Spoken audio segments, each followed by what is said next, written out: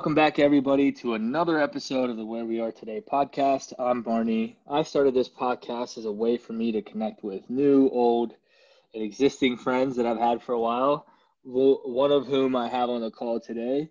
Very, very excited. We met at Longwood, and he has a really, really cool story, so I'm excited to have him share. Praise Nabia, welcome to the podcast, bro. How you doing? Good. It's good to be with you, Barney. How you been? Good, man. Praise might be senator one day, and so I'm just trying to get his shine out there right now before he he runs for office. But I'm good, bro. Good, bro. Just hanging in there with everything going on. How are you? How are things? Things are doing all right. I'm definitely if everything like still being somewhat shut down. Yeah. I definitely took everything for granted, being able to like go to Yeah. places and like I don't even like recognize people's faces because everybody's wearing masks and stuff, and like I'm happy. I'm safe. My family's doing good, but no complaints. Staying Yeah. healthy. Staying negative, testing negative, but staying Yeah. positive. Staying So positive. That's great. I know. So for those that do know Praise or don't know Praise, Praise always puts up these Snap stories and Instagram stories of his little brother Josh, asking him to go get Burger King or McDonald's. So I know you're happy you're not in that disgusting playhouse at McDonald's picking up food and chasing his ass around, right? he thinks I'm like the richest. He thinks like I'm a millionaire because like he just whenever he's hungry, it's McDonald's. Now it's gotten worse. Now he wants more expensive things. He wants Chipotle, Chick-fil-A. It's that Drake When I line in that song. It's like, you expensive, you know that? Yeah. yeah, man. When I was in college, when he was like young, like He three was or like, what, four, like my five? Yeah, 3 or 4, 5. yeah, we were still at Longwood, and I would be home for like the breaks. He would be fine with like a McChicken Yeah. and like a small fry. But now, he wants a Chipotle bowl. He wants Panda Express. He's going into the $10, $15 meals now. But, granted, I'm making better money now, but still, he's gotten bougie. I won't lie to you, Barney. So Josh needs to open up a strip mall when he gets older and just have all his favorite foods in a food court. You know what I'm saying? Just go pick a different food court restaurant to eat at every day. No, that's great, bro. I'm glad everyone's doing well. So Praise, for those that do know you and don't know you, talk about where you're from, where your family's from. You're an immigrant just like me and some other people I've had on the podcast, but really want to dive into, you know, how you got to the States and where your family's from, who you are, what made you come to Longwood, and then and go from there. all right, so it's a long story. So I don't even know where to start. But I guess I'll start from actually the very very beginning. So I was born in Zimbabwe. Um, but my parents from Zimbabwe, whole family's from Zimbabwe, and I think back in 1999, my dad was actually working for the Zimbabwe government.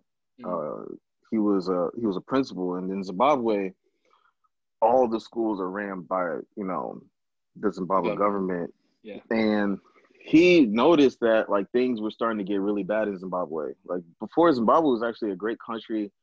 You know, um, it was ran by Robert Mugabe, who started off as a good leader, but like grew obsessed with power, Yeah. and Zimbabwe kept getting worse. And my dad, heard rumors and didn't want to take the chance, so he was like, we're gonna go to America, and we have family members living in Michigan, and he decided like let's just pick up our things and let's just go to Michigan, where my where a uncle of his who they grew up together was in Berrien Springs, Michigan. So Mm-hmm.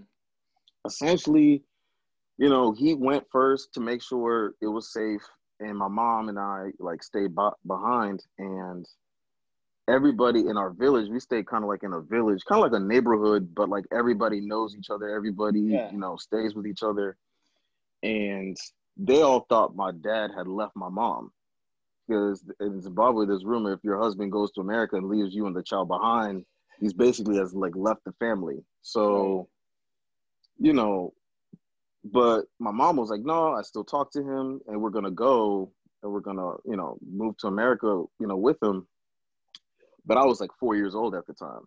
And they all wanted me to stay in Zimbabwe. And because that was a common practice that like the parents go to America and the kids stay behind, Right. and they wanted me to be raised by my grandmother. And my mom was like, absolutely not. Like He's she didn't coming know if with I was gonna, us. Yeah. yeah, because she didn't know if I was gonna be safe, if I was gonna be fed. So we go. It was like November 1999, and I'm with my mom. We fly over. We land at the O'Hare Chicago Yep. airport, and it's like dead winter, and like Brick. it's It's cold, bro. man. Cold, I, bro. when they call Chicago the Windy City, like they're not kidding. Like the weather there is like no joke, and we're coming from like sub-Saharan Africa, where we don't have jackets. Like Yeah. we Yeah. have maybe I wouldn't even call it like a coat or like a windbreaker. Like we're coming like I think if I remember I was wearing like a long sleeve dress shirt with some ripped up khaki pants, and my mom and I we are freezing and we're like inside and we're like shivering. And I remember like this family like saw us, saw obviously we're not from America, and they actually Right. bought us coats. Damn.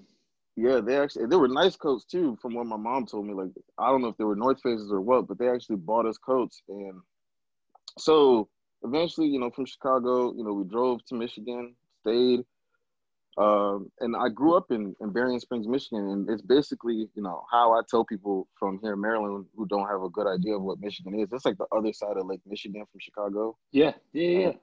And I grew up there. Three of my brothers, they were born in Michigan, and went to elementary school there, learned how to read there, and then so stayed there. And then when I got to high school, I actually went to a boarding school. Damn. I And did not know that. yeah, a lot of people don't know that about me. It's like then they start saying, okay, now it makes sense because of the way I carry myself. But yeah, I went to a boarding school for a year, and when I In tell Michigan? people, That was in it was Michigan? actually in Ohio. Okay. Yeah, I went to a boarding school. It was called Mount Vernon Academy. It was like outside of Columbus, Okay. Ohio. Yeah. And when I tell people I went to a boarding school, they assume Zoe 101, PCA, that's like luxurious, nice. Yeah. But it was Yeah. nothing like that at all. Like it was, from what I remember, it was a pretty looking campus, but it was a ton of rules, I mean, you're in you know. Ohio, bro.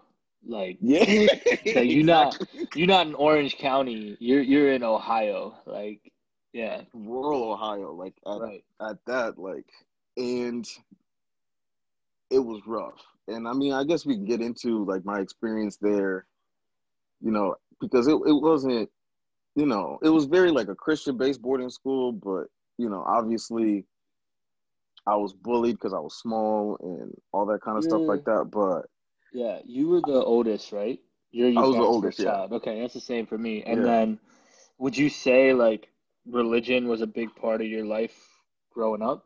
Like Oh yeah. yeah. Yeah, people like don't know like I'm actually very religious. And it's because like, you know, a lot of people who grow up from like a religious family, like they tend to leave because Yeah. it was like forced on them. Hmm. But like for me and like seeing my parents and how we're Seventh Day Adventists, and which is like a denomination of Christianity, it kind of was like a motivational tool. Something like they took the Bible as like Yeah. inspiration for them to like work hard and to like you know work long hours while go to school. It was kind of like a mental health thing, something for them to just to It's a seek faith guidance thing, and right? It's a faith thing exactly. because that's really interesting. I didn't mean to cut you off, but that's really interesting because No, like you good. I think, my family in India, they're pretty religious. Um, Mm-hmm. but the spirituality and the faith aspect of it was definitely enhanced when we came to the States because we didn't have any family here. We were the only ones. We still are the Yeah. only ones. Like the rest of our entire family is out in India. And there's like Mm-hmm. family friends and really, really distant cousins that I call uncles and aunts. Like that's just how it is. That's just how it works. Like Yeah. that's but yeah, I mean I think that makes a lot of sense because maybe it's not as like forced or as like shoved down your throat as like this is what you have to follow, but it's like Yeah. here's a path that will give you the strength and the guidance to figure out whatever the hell you're going through right now, right? Exactly. And it's like that's kind of how I always saw it. And when life really started to challenge me, Hmm. that's like what I leaned on, especially like in high school. And, you know, I remember some of like my darkest times, like rejection and bullying and just being different because like I went to school with majority white students and I stood Yeah, out. And then going to school with majority African Americans and minorities, I still stood out because, you know, you're a I little bit carry more myself. polished. Yeah, Yeah. yeah, So, I didn't from remembering back, like I never really saw like a therapist. I always went to like a pastor or like a leader in the church. And a lot of people think that they would just hit me with like Bible verses, but in a way, they would show me a Bible verse and kind of incorporate it of what I was dealing with then and now, which in a way was very therapeutic.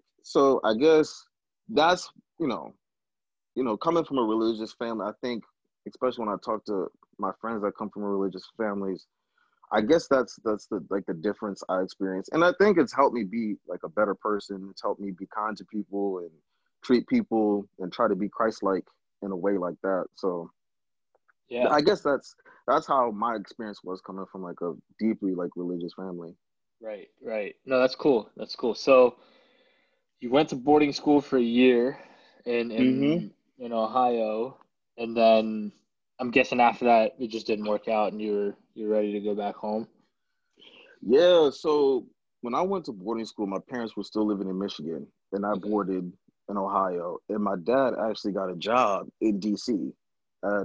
He graduated from nursing school, and got like a higher paying job working as a nurse at GW in DC. And he always wanted to live in Maryland. So while I was finishing up, I think my first semester, they had moved, to Gaithersburg, Maryland. Yeah. And my mom, didn't have a job. So, and obviously boarding school, it's like 16,000 a year.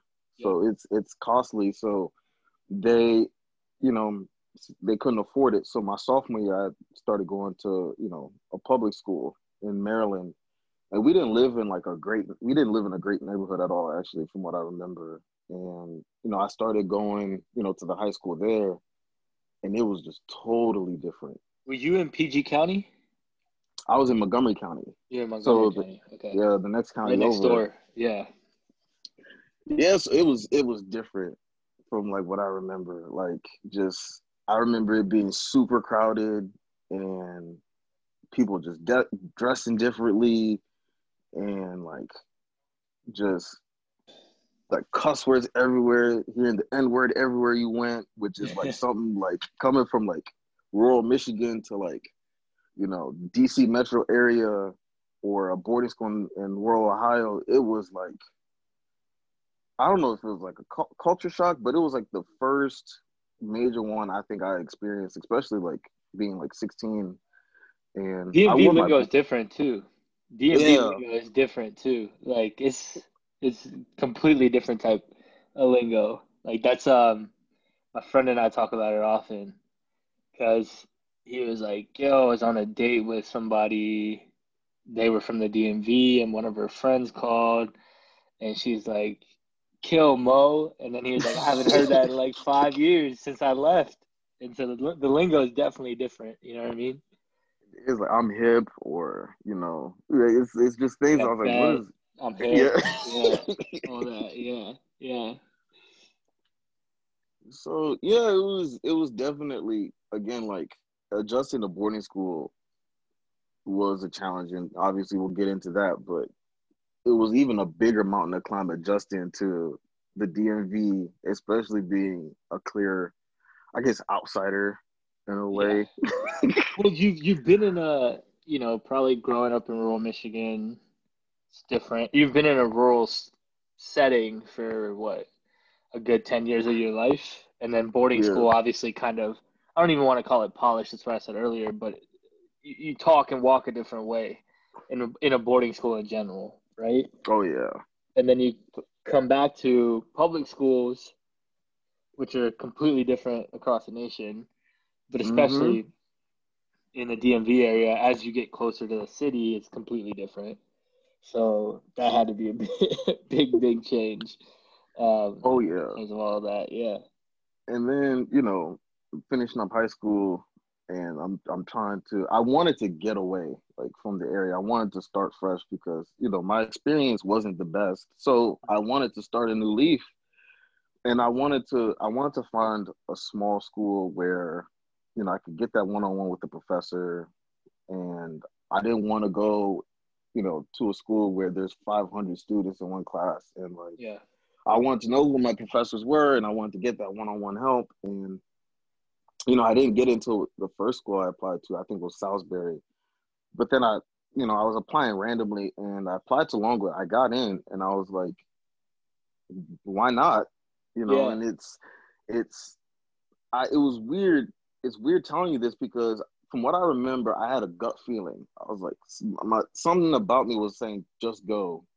Like, Mm. just, don't even think about it. Just got in, just go. I'm sure it'll work itself out. And that's exactly what I did. So, in a way, going to Longwood was also an adjustment because, Longwood. Longwood is very different so from Yeah, I from mean, you're other going schools. back So, to your to an extent, you're going back to your rural boarding school vibes. You can get through campus in 5 minutes by walking. exactly. There's nothing there. Yeah, no, I feel that. I feel that. Yeah, so I mean, in a nutshell, that's basically it. That's that's where I was from. So when people ask me, I tell them, I'm originally from Zimbabwe, but I grew up in Michigan, and that's what I tell people. That's how I found Longwood. It was, me wanting to start a new chapter and, get me into somewhere where I could really succeed in life, and to be surrounded by people that also are motivated and also want to succeed in life as well. Yeah. So, No, it's really interesting because yeah, Longwood is a special place. I like just as much as I clown on Longwood. Like if I didn't go to Longwood, I think I'd be a completely different person. You feel me? Like it's just the right place for people to go and grow. And I think college is that in a lot of different ways. But for some reason, there's just this like magic around Longwood where it's like you can be whoever you want to be, whatever you want to be, and however you want to be in this setting where like you can really make your mark. exactly. That was like the really looking back, I'm about to be 5 years graduated. I'm old as hell, but I'm right looking behind back, you. yeah, you're a couple years behind, but that's really interesting. So, I mean, you come to Longwood, um, you know, you were undeclared at first. I remember that Hmm. you were trying to figure out what you wanted to do, and then you chose biology because you want to get into medicine. Can you talk a little bit more about why medicine was the path that you wanted to go down? Yeah, so it has a weird start to it. So I actually tried to do nursing. Okay. Uh, Yeah. yeah, so you know my my parents being immigrants, they're very practical. They're very, they one will say, I always hear my friends like here that were born here in America that like go up for your dreams and for what's your passion. My parents are like, go for go for the demand and go for what pays the bills. I know You know, the exactly that same feeling. It's you know, yeah, I want to be an artist. That doesn't fly in the household. Like, make your money and then go exactly. be an artist. Go figure out how to You, make money first. Yeah. yeah, their happiness stems from like, can you afford, the rent? Can you get a car? Can you put food on the table? So they wanted me to do nursing. So in high school, I was actually, studying to be a nursing assistant just Mm, to see, how I would fit in like the nursing realm. So, we would go to nursing homes and we would change diapers for, we called them residents, but the senior citizens that were living at the nursing homes, we would change diapers, we'd give them showers, bed baths, and that, like, basically nursing. And I remember we took a trip to the hospital up in Fairfax, mm, and I watched an open heart surgery. Because at that hospital, they let the public actually watch the surgeries. And man, I think that's, you know, becoming a doctor is something I thought about as a child, hmm. but kind of like shrugged it off as like one of those unrealistic fantasies, kind of like, being playing in the NBA or Right. being an astronaut. And I saw realistic jobs like being a nurse or being like a teacher. Like, I thought, to me, those jobs in the situation I was in, Were those the jobs were secure more ones to go obtainable. for. Yeah. Right. Exactly. So when we went to the hospital, we watched the surgery, and I remember it was a coronary valve replacement, Mm, and it was like a 2 hour long surgery. And I remember that was the only time in my life where only 2 hours where I wasn't on my phone or I didn't get up to use the bathroom. I was just mesmerized yeah. by the surgeon, who was just doing things like I had never even seen before. It's one thing to see it on TV, but to see it like up close, I was just taken away. It was like, It's poetry in motion, bro. It's poetry in motion. Like, literally. Like, it's a different type. When I was in high school, I I wanted to be a doctor before I started business. I think you and I have talked about this before. I yeah, came to Longwood wanting to study biology because, like, we had a family friend of ours who's a pretty big cardiothoracic surgeon here at BCU, and he hmm was kind enough to let me go in and, you know, student shadow him one day while he was doing surgery. Obviously, like, I was in the OR.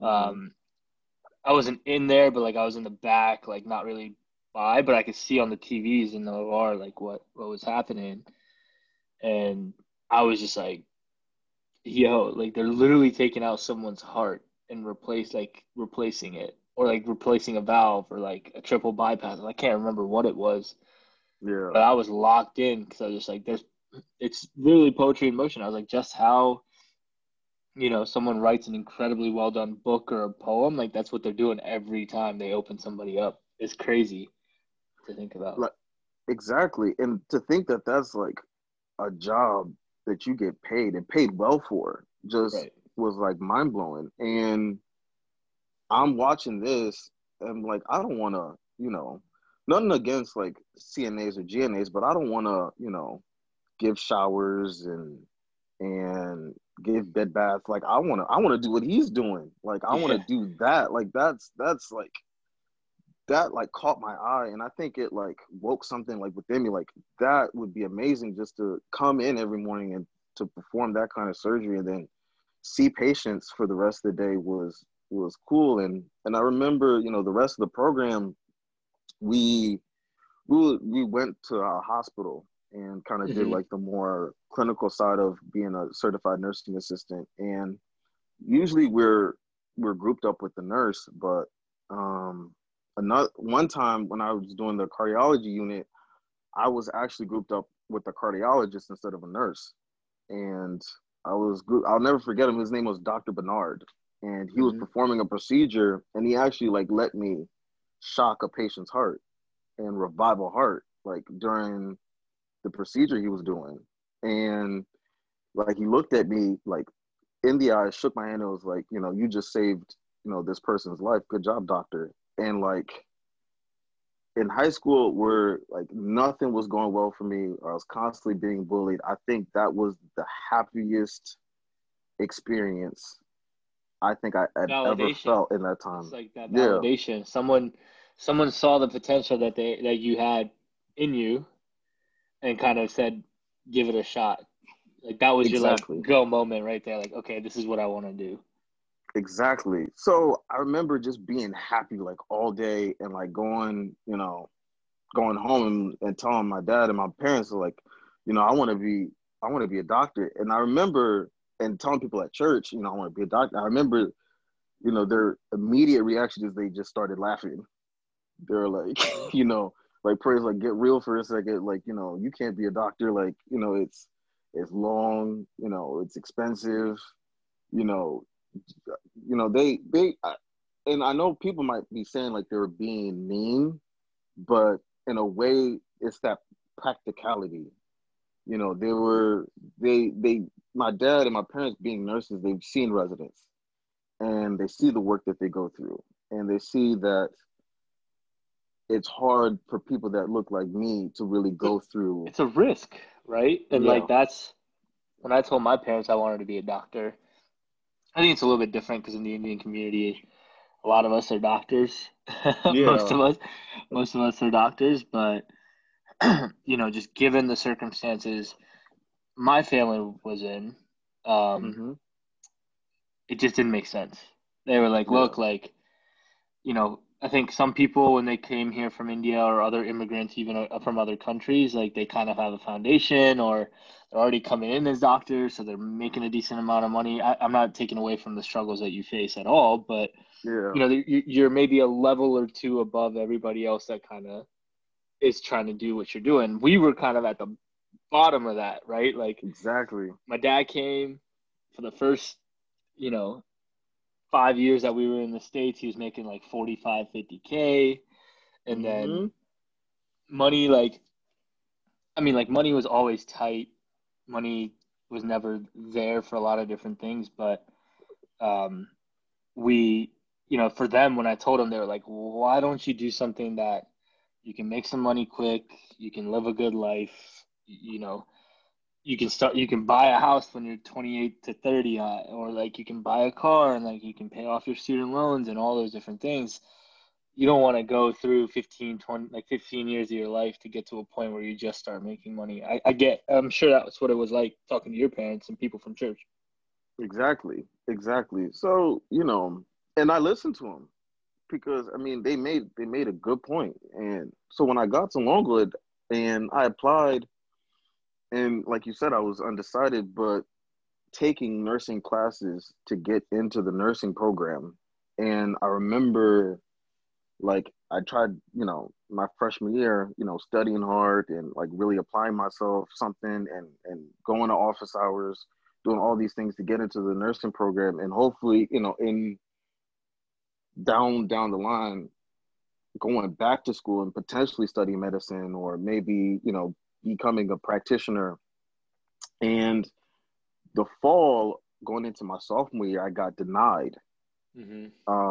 to the nursing program. And I actually almost left Longwood and to I pursue remember nursing that. somewhere else. I remember that because Will, many people know Will, many people know him as Beans.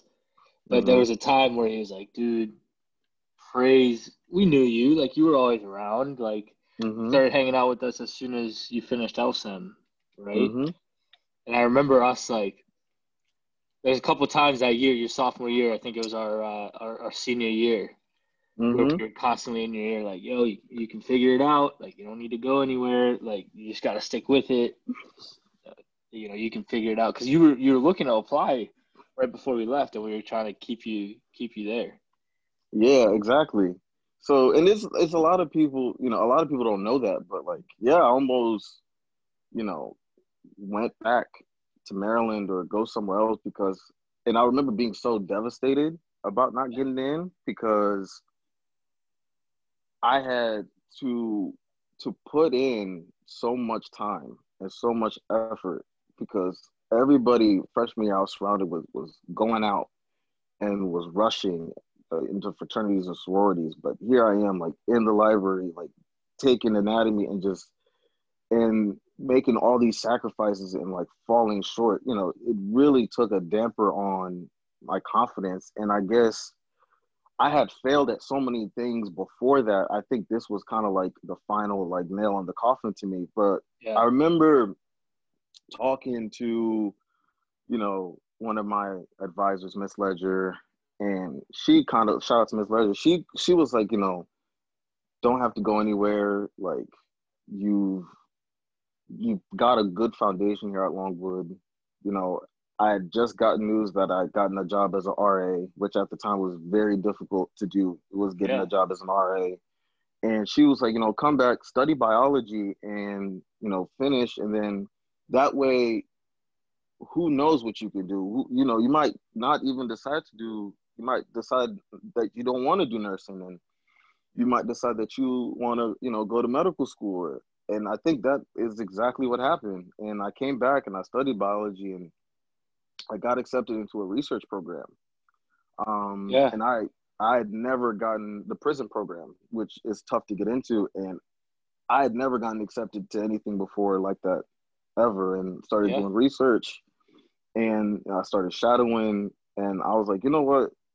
Maybe it was some holistic sign that, nursing probably just wasn't my avenue. Maybe, medicine is an avenue, because it relit that spark I had in high school of shadowing and doing research. So I guess in a way, that's what continued that drive for me to go back to go to medical school and to work in healthcare settings and to help people.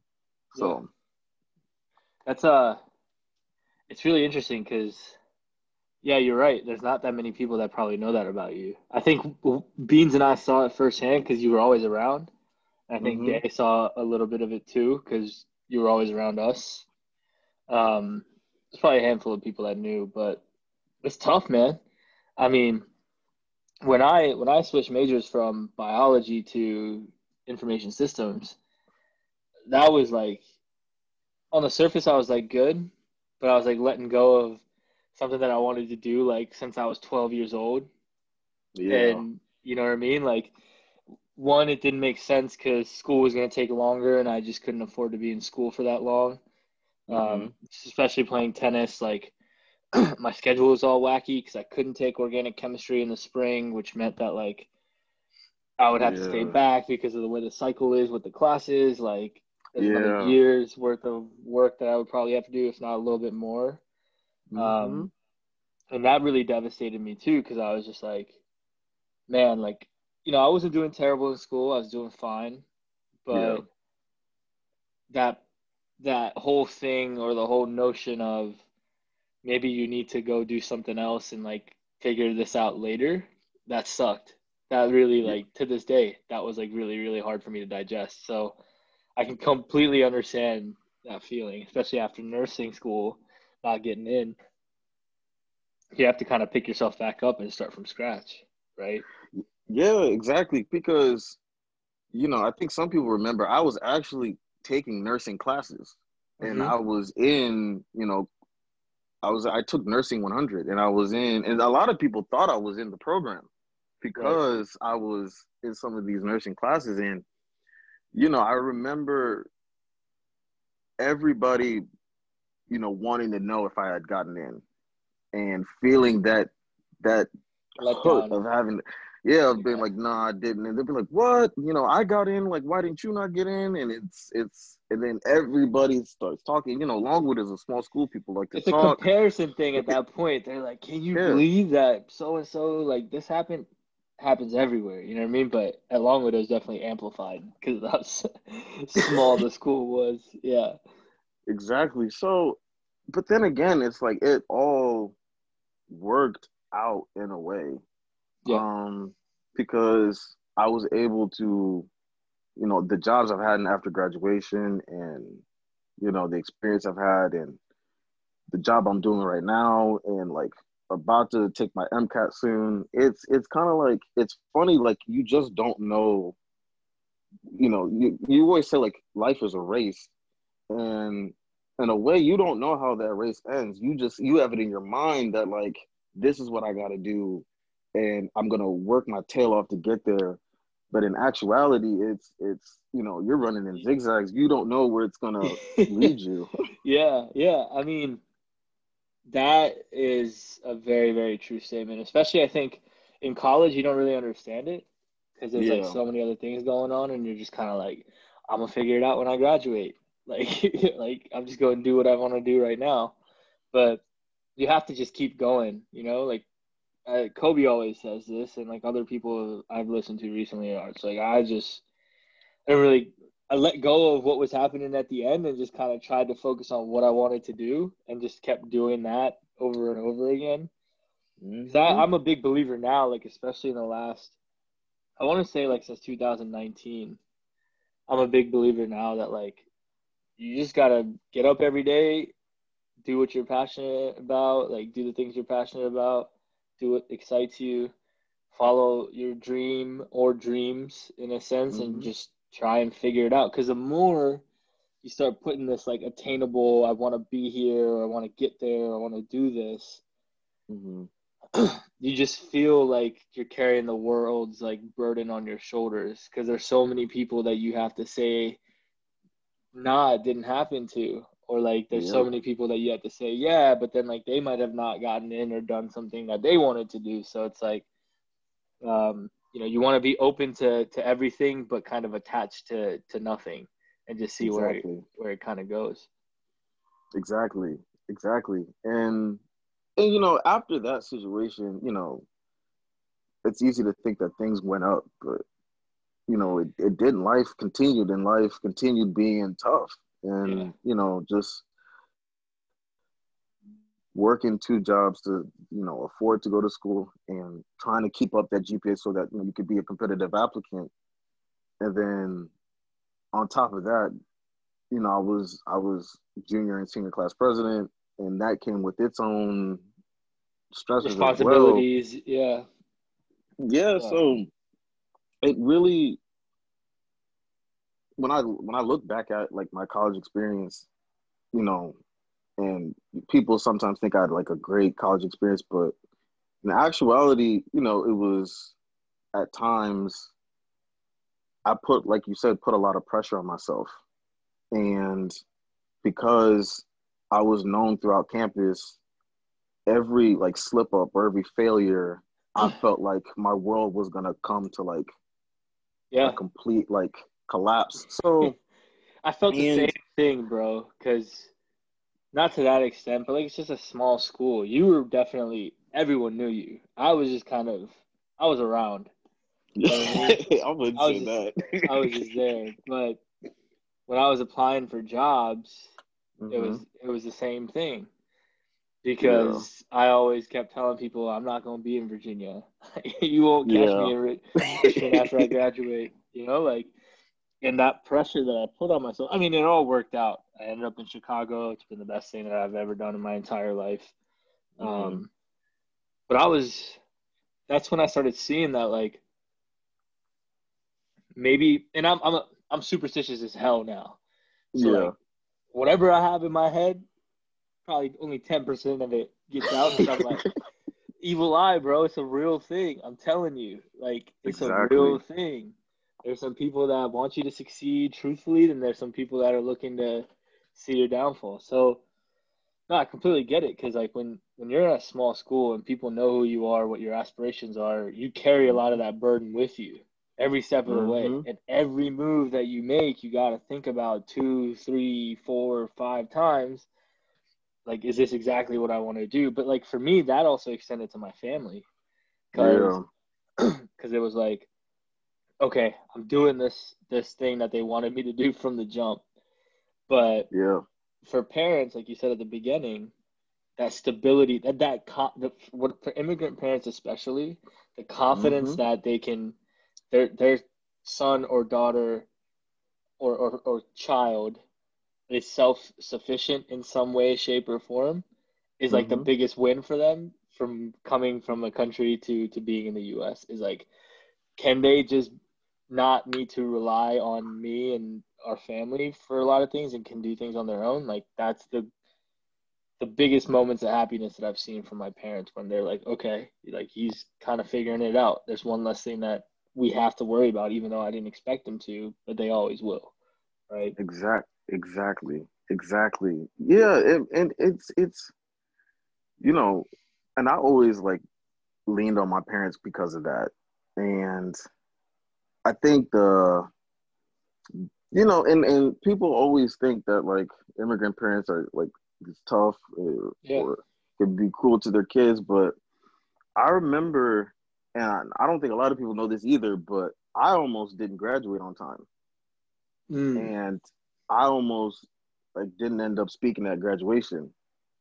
And there was an instance where the VP almost had to give like the speech Oh, wow. because of I wasn't able to get all my classes in order. And Wow. thankfully, I was able to, get a summer class and able to work things out so I could speak at graduation. But I remember at that time where I had to cope with the possibility that I wouldn't be speaking and everybody was looking forward to that. I Yeah. developed severe anxiety. And Yeah.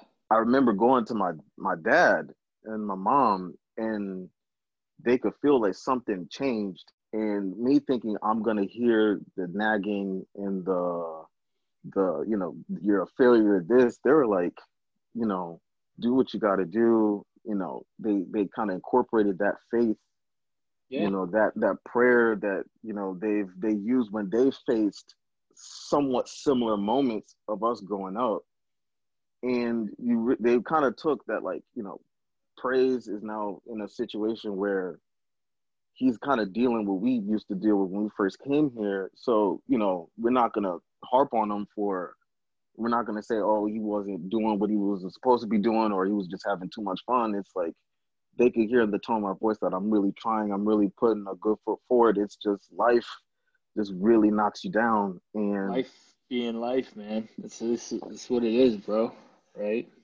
exactly. So, and again, it's and I saw a therapist because my anxiety was like very severe to a point where I couldn't focus. But again, it was very calming just to go back to read Bible verses and to read certain stories of how people, not in similar situations, but kind of how they dealt with it. And I remember one pastor that told me, like, this is what prepares you for life Yeah. moving forward. And this is you experiencing that type of pressure, that type of intensity. Steve Harvey always says, pressure busts the pipe. Like, if you let your pressure destroy you or you let it build you for when you deal with even more pressure. And I kind of harnessed that like motivational talk. And again, like I was able to use that and fuel that into finishing and graduating on time. And honestly, it all went into writing that speech. And actually, people to this day still talk to me about my graduation speech. And it's like I wrote it because I knew that I wasn't supposed to be there. I wasn't supposed to be on stage. Coming from where I came from, to stand in front of everybody, to speak in front of the governor. And I knew that I was there and that I had support from everybody because I had the luxury of knowing so many people Yeah. that were graduating, and they all supported me.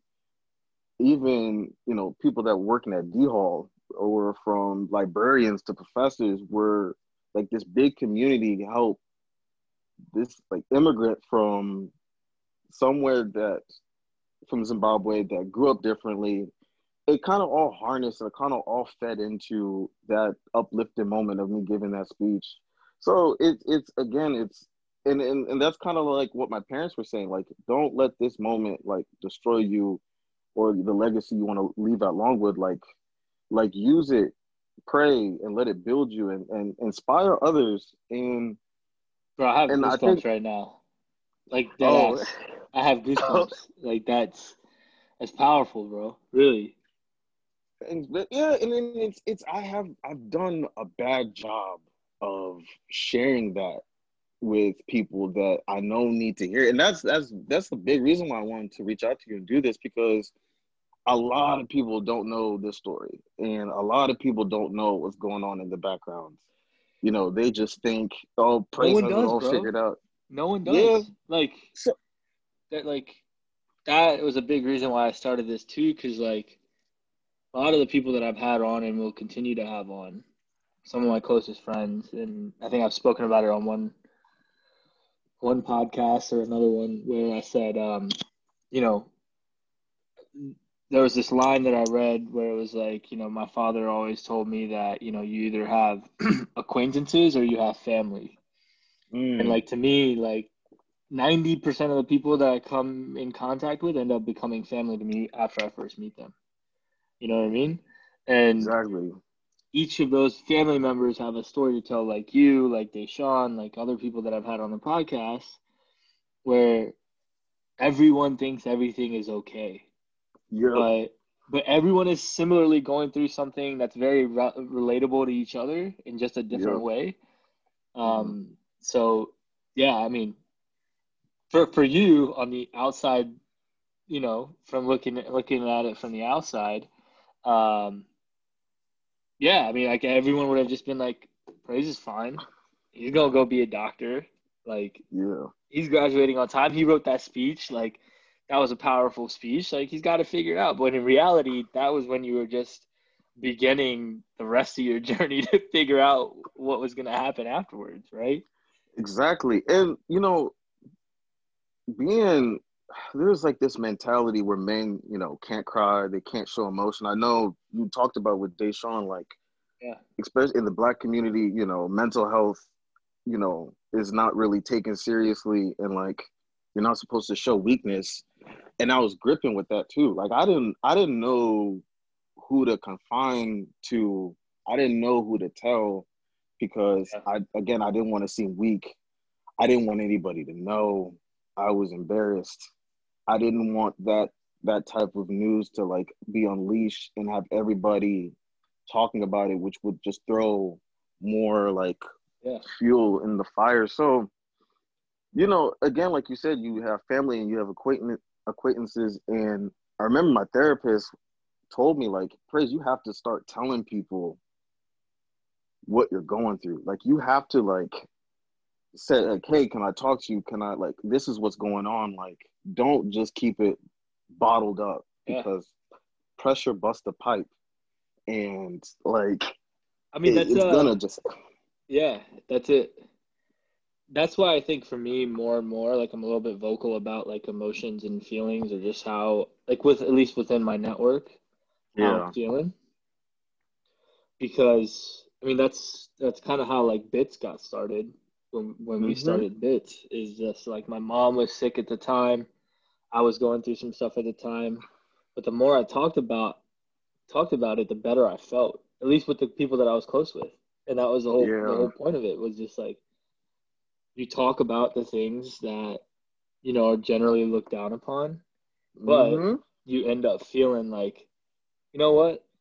People know my story. People know what I'm dealing with. I'm gonna figure it out. And like I'm not too worried about their reactions. If it's a bad reaction, okay, cool. Some people are gonna react some type of way. But Yeah. most of the time what I started seeing was it was just support, like you said, leading up to that. Mm-hmm. It was just a lot of people being like, hey man, got this. Hey, like let us know what we can do. Like how can we help? What can we do? All those different things. Just all like culminating into like just this like powerful community type movement behind the scenes that I felt like, okay, I'll figure it out. I don't need to have it figured out today, but I Yeah. will figure it out at some point. And that is like one thing I really like cherished about the the relationships that were like made at Longwood, Yeah. because like it could be like little things like having like Larry take me out to dinner and Yeah. just and just us talking about life, and just him taking me to my favorite place in Farmville, or playing FIFA with Jalen, or Yeah. you know you know hanging out with Kevin. It was these like little things that like kind of remind you that like you have, it's not just you, like you're not in it alone in a way. So, and again, like because it doesn't stop like after graduation. It got bad after I graduated as well.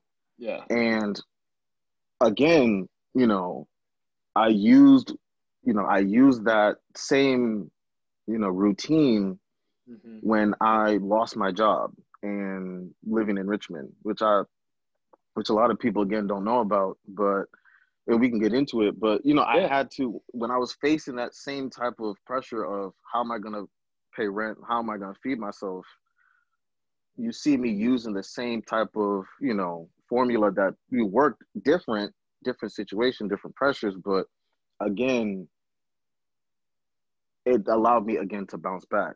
This was the first job that you had that made you move to Richmond, right? Yeah. So I was working, as a sleep technician in Nova, treating people with sleeping Hmm. disorders. And I wanted to live in Richmond, and Dan Will hit me up, say, hey, we're looking for a third person. Um, we know that you don't want to live at home, and they were absolutely right. I didn't, I wanted to get out of the house. Yeah. I wanted to live, not in like a big city like Chicago or Well, you Atlanta, were but like a comfortable though. I happy. mean, Richmond is a comfortable place to be. It's a happy medium. Exactly.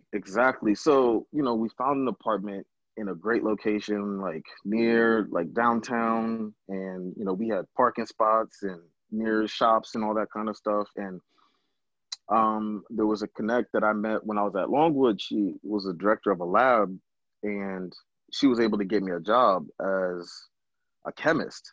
Hmm. Now, when I had originally applied to do vaccines, but she was in charge of their chromatography chemistry division, so I became a chemist. And you know I'm I was terrible like at organic chemistry. I wasn't terrible, like I think I got a B or something, but Right.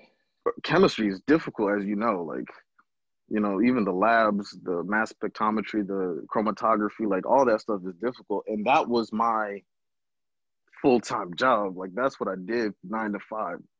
But like I took the time, I worked, I buried myself in the information.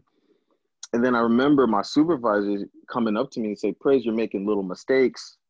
Uh, you know, and I'm thinking like, what can I do? Like, is there any way I can like fix it, or I can address it, or I can improve? Yeah. And she kind of just jumped to this narrative like it's not working out. And, it wasn't really a fireable offense, but she could make the claim to HR that like, if you don't quit, we'll just put a claim to HR that saying that, you're not meeting expectations, and you'll have to find, that you'll have to leave. And I Yeah. remember just being taken back by it because I thought I was doing all the right things, getting along with people, working hard, getting the job done. But since it wasn't to their par, I was hurt. And I Yeah. remember resigning with not having a job. I'm living in Richmond. I, am in the city. I have no job. I have nowhere to turn. And I think, do I go back to my old job and go back to my parents, Hmm. or do I find a job, or do I try to find a job in Richmond? So obviously I try to find a job in Richmond. Well, I tried to look for a job in Richmond, and I was getting no luck. I was applying everywhere. And it's funny, I almost took a job at Burger King. No It's way. it's a weird story. So, which again a lot of people don't know about. There was a growing up in Michigan, like you have this like obsession for like Burger King, Wendy's, McDonald's. Chicken fries. Yeah. Exactly. Yeah. And there was this one Burger King I used to go to all the time. And Deshaun will tell you about it. Like I went there all the time because they had this deal, like $5 Whopper meal. And it's what and I didn't have a lot of money at that time, so I would go there like every other day because Right. I couldn't afford to eat at like Whole Foods or anything extravagant like that. So Yeah. I would always go to that Burger King, and this lady, the manager, was like, you're always here. Do you need a job? And she gave me the application. And there was times where I think I filled it out, and when rent was coming up, I, almost thought about actually working there just on the low, just to pay some bills until I found something secure. But Yeah. luckily, I had a friend Saman, shout out to Saman, he was working at the governor's office. And I went to Saman. I was like, hey, man, like, this is the situation. I lost my job. I just need something So till I figure it out. till Yeah. I figure it out. And he, Saman went to Kelly, who's the secretary of the Commonwealth. And I had grown close with her, through some things, some work that I did for the former governor Right. when I was at Longwood. And I think the next day, I get a call from her at 7 a.m. and was like, hey, Praise, like, Saman told me what was going on. Like, you want to work here, until you find something, concrete, and you can even start today. And I remember telling her, like, Kelly, I'll be there in 2 hours. And I put on like my best clothes. I Yeah. walked 2 miles to the Capitol, and there I was, like, at the governor's office, because I confided with somebody what I was dealing with. Power of And community, bro. It's the power of the exactly, community that you were talking about. You just never know when it's gonna come back around, right? exactly. And like, to this day, like, it almost brings me to like tears, because I was literally at like my final limb. They took me on, they hired me. I had no clearance. They Yeah. had done no background check on me, but I started working right then and there again, so I had money to Pay for pay rent, whatever. pay bills, and stuff like that. So, like you said, power and community, and it's something that, like, it feels so refreshing to like get that story off my chest, Yeah. of like letting people know, like, thinking that, oh my gosh, Praise is probably going to do these great big things, where in actuality, Praise is still trying to, figure it out Figure as it out. well. Yeah. But luckily, I had great connects, and which, networking is always, I always stress to people that are graduating, it's one thing to stay in the library, but go out, meet people, like, be kind to people, because you never know what situation you're going Bro, to find yourself in. that's a really, really powerful thing. Because I think as you get older, as I've gotten older, it's Mm-hmm. like people remember, even if it's the smallest thing that you've done or a conversation that you had with them, Yeah, um, that you make them feel in a good way. They carry that with them forever. You know what I mean? Um, exactly. I read or I was watching a video with Jim Carrey in 2019, Mm-hmm. and then one of the lines that he had was the effect you have on others is the greatest form of currency there is. And that was like my light Mm. bulb moment, because I was just Shit, that's like, deep. yeah, because I was just like, that makes so much sense, right? We Mm-hmm. as a society tend to be hierarchical or judgmental, and everybody's that way. No one's perfect. I'm a part of that too, but the meaningful one-on-one conversations, the relationships, if you just rip that away and you're just genuinely trying to understand who people are, like, that is the greatest form of currency that you have. That's what got you the job that let you pay your bills for like 6.5 months or so. Exactly. Exactly. And, I just, like you said, and it was during the time where, like, there's this big political tension. And at that point, like, I just didn't care about any of that. I was like, because I had my own things going on, I was like, you know what? I'm going to be kind to whomever, no matter, like, if we don't agree, or if we, pray differently, or if we voted for somebody Yeah. differently. Like, I'm just going to treat everybody I encounter with dignity and respect. And like you said, that's what got me this job that, kept me afloat for 6 months. Yeah. And like, it was honestly, when looking back at it and seeing like how monumental it was, and how the people I met, like, you What you know, learned throughout what that I learned. experience. Yeah. Yeah, and meeting, like, with, because I got to meet Governor Northam. I got to get to know him more personally, because I saw him. I think I saw him like in passing, maybe like once a week, but not often. But meeting some of the secretaries you realize that they kind of went through the same thing, Mm-hmm. that they, you know, especially with Secretary Strickler, that I'm he's Secretary of Natural Resources for Virginia. He, here I am from afar. You think here's a man that has it all together, that has everything figured out. But when I had my one-on-one with him, he was the same way. Like he was trying to figure it out too. And then that they kind of see themselves in you. They see that, like, man, like I was once praised, or I was where he was. Like, let me see what I can do. And if you're nice and you're respectful, you know, and you're kind, you're not trying to hit them with like gotcha questions or political questions, which is, which Yeah. is the same thing I did with Governor Northam. They really go out of their way to help you out and look out for you. And, you know, looking back at it, like coming from where I came from, I never thought I'd be knowing any governor or working in any Right. office with that type of power. But, that power in community and the power of just being kind to people and leaving like a good impression on people's mind, that when the name Barney comes up, like, yeah, he's a great guy. Like, I hope he's doing well. And, oh, like Barney hit me up, he needs this, like, without a question. Like, Yeah. that's what I always try to like tell my brothers. Like, always try to like leave a positive note in people's lives. Like, and if you slip up or if you do something offensive, address it, apologize or do something to make it right. But that was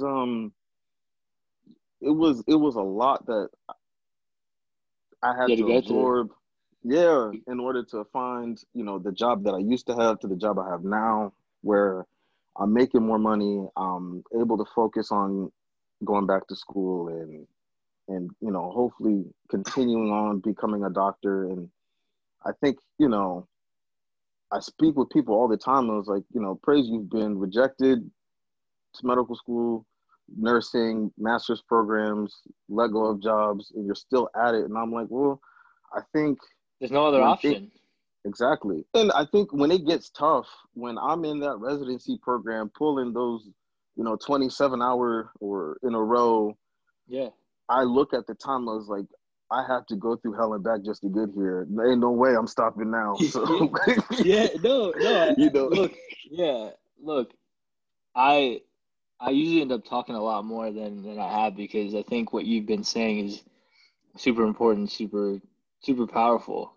You know what I mean? It's just that like at an early point in your life or your general career, whether it was professional or like academic, hmm everyone faces these things, but like you don't really have an option but to go and figure it out, right? That's I exactly. think the beautiful part about your story is that you you have put yourself in a position where like nothing's really gonna phase you. It's more so cool. All right, what's next? Like, yeah, all right. Like, it's a lot, bro. Like, I mean, what you've had to go through from moving to sticking out like a sore thumb in multiple occasions. Even at hmm Longwood, that was the case. That was the case for me at Longwood. There's not. Exactly. There's maybe two other Indian people that were at Longwood when we were there. One of them being a professor. Um, Yeah. and he was Sri Lankan. He wasn't even Indian. And so, no, I'm proud to be your friend. I was like, just thank you for sharing all of that because I think, you know, it it shows who you are and the character that you have and what you're trying to accomplish. And like, there really is no option, right? Especially Yeah. for a lot of people, is you just got to go figure it out. Whatever you need to do to get money in the door and food on the table while still being able to help others, like, there's no other option but to keep trying. Exactly. Like, I mean, like, I couldn't put it any better. And I'm proud to be your friend too, Barney. And I know, like, I'm still happy that, like, even though you live hundreds of miles away, that we can still do this. And that, Yeah. like I said, this has been something I've always wanted to share, but sometimes was too embarrassed. Sometimes just didn't have the confidence. But I feel like for that young black little boy out there that's like wondering like when is my time gonna come or are things gonna get better. I wanted to at least let this, I guess, episode being like it does get better. Yeah. Just keep your head down. It Keep ebbs your and faith and flows. It ebbs and exactly. flows. It's peaks and valleys. It's I'm really glad you said that because it's peaks and valleys. Sometimes you're Exactly. gonna feel like you're at the top of the mountain, but there's always something lurking around the corner that's gonna be like, nope, you're back down here. But then you got to climb Yep. back up. It's peaks and valleys. So, Praise, I appreciate you jumping on and sharing your story, bro. Like it was incredible. Thank you for sharing. So I always do this thing where like if people want to reach out or just get in touch with you to just kind of learn how you navigated through things or just have any Mhm. questions about the stuff that you're working on, Yeah. you want to drop the socials where they can find you, LinkedIn or whatever it is. If you want to let them know how they can reach out to you, and that'd be great.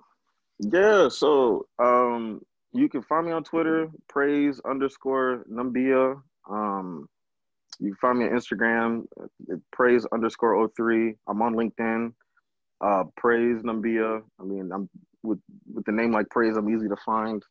Yeah. And then hit me up on email if you ever want to like have a like sit down conversation. I'm trying to do some mentoring. I have a couple people on LinkedIn have reached out to me, like just simple phone conversations or just motivational advice. Or sometimes if you want to get my opinion on what you're going through or what route to take, whether it's going to college or going to medical school or I know I help people find job in industry work, so you can email me at praise, PRAISENYM at yahoo.com. So I'm always on my email and hit me up whenever. I always try to make time just to help people out because people in big places took time to help me out as well. So Power and whatever I can, community. Power and exactly. community. Yeah. Well, Praise, appreciate you, bro. Thank you for jumping on. Really appreciate you sharing everything and be well, be safe, and we'll catch up soon. Likewise, man. Love you, man. Thanks for Love you thanks too, for having me bro. on. Absolutely.